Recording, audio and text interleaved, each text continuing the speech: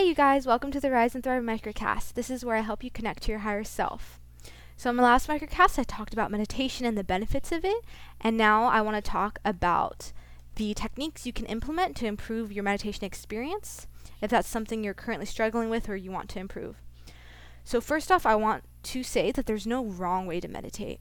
A lot of people believe that you're not meditating the right way if you have thoughts, but that's actually not true. Because firstly, meditation isn't all about just not having any thoughts. It's about observing them and letting them pass by. Because when you resist having a thought, you're only creating more of them. Like, for example, thinking, gosh, why do I think so much? Can't my mind just be quiet? So stop trying to resist your thoughts and just allow them to be. It's a paradox, really, thinking that when you allow your thoughts to flow in with acceptance of them being there, then that's when they can flow out.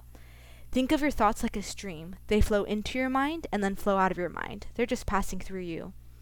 Other ways to improve your meditation experience is making sure you're in a silent area.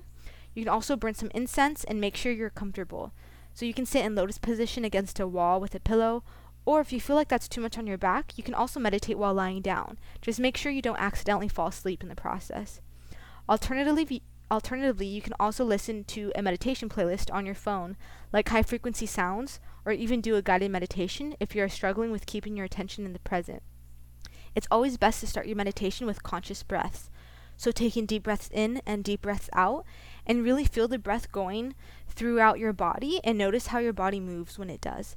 This will help you set the foundation for your meditation to allow you to be more present.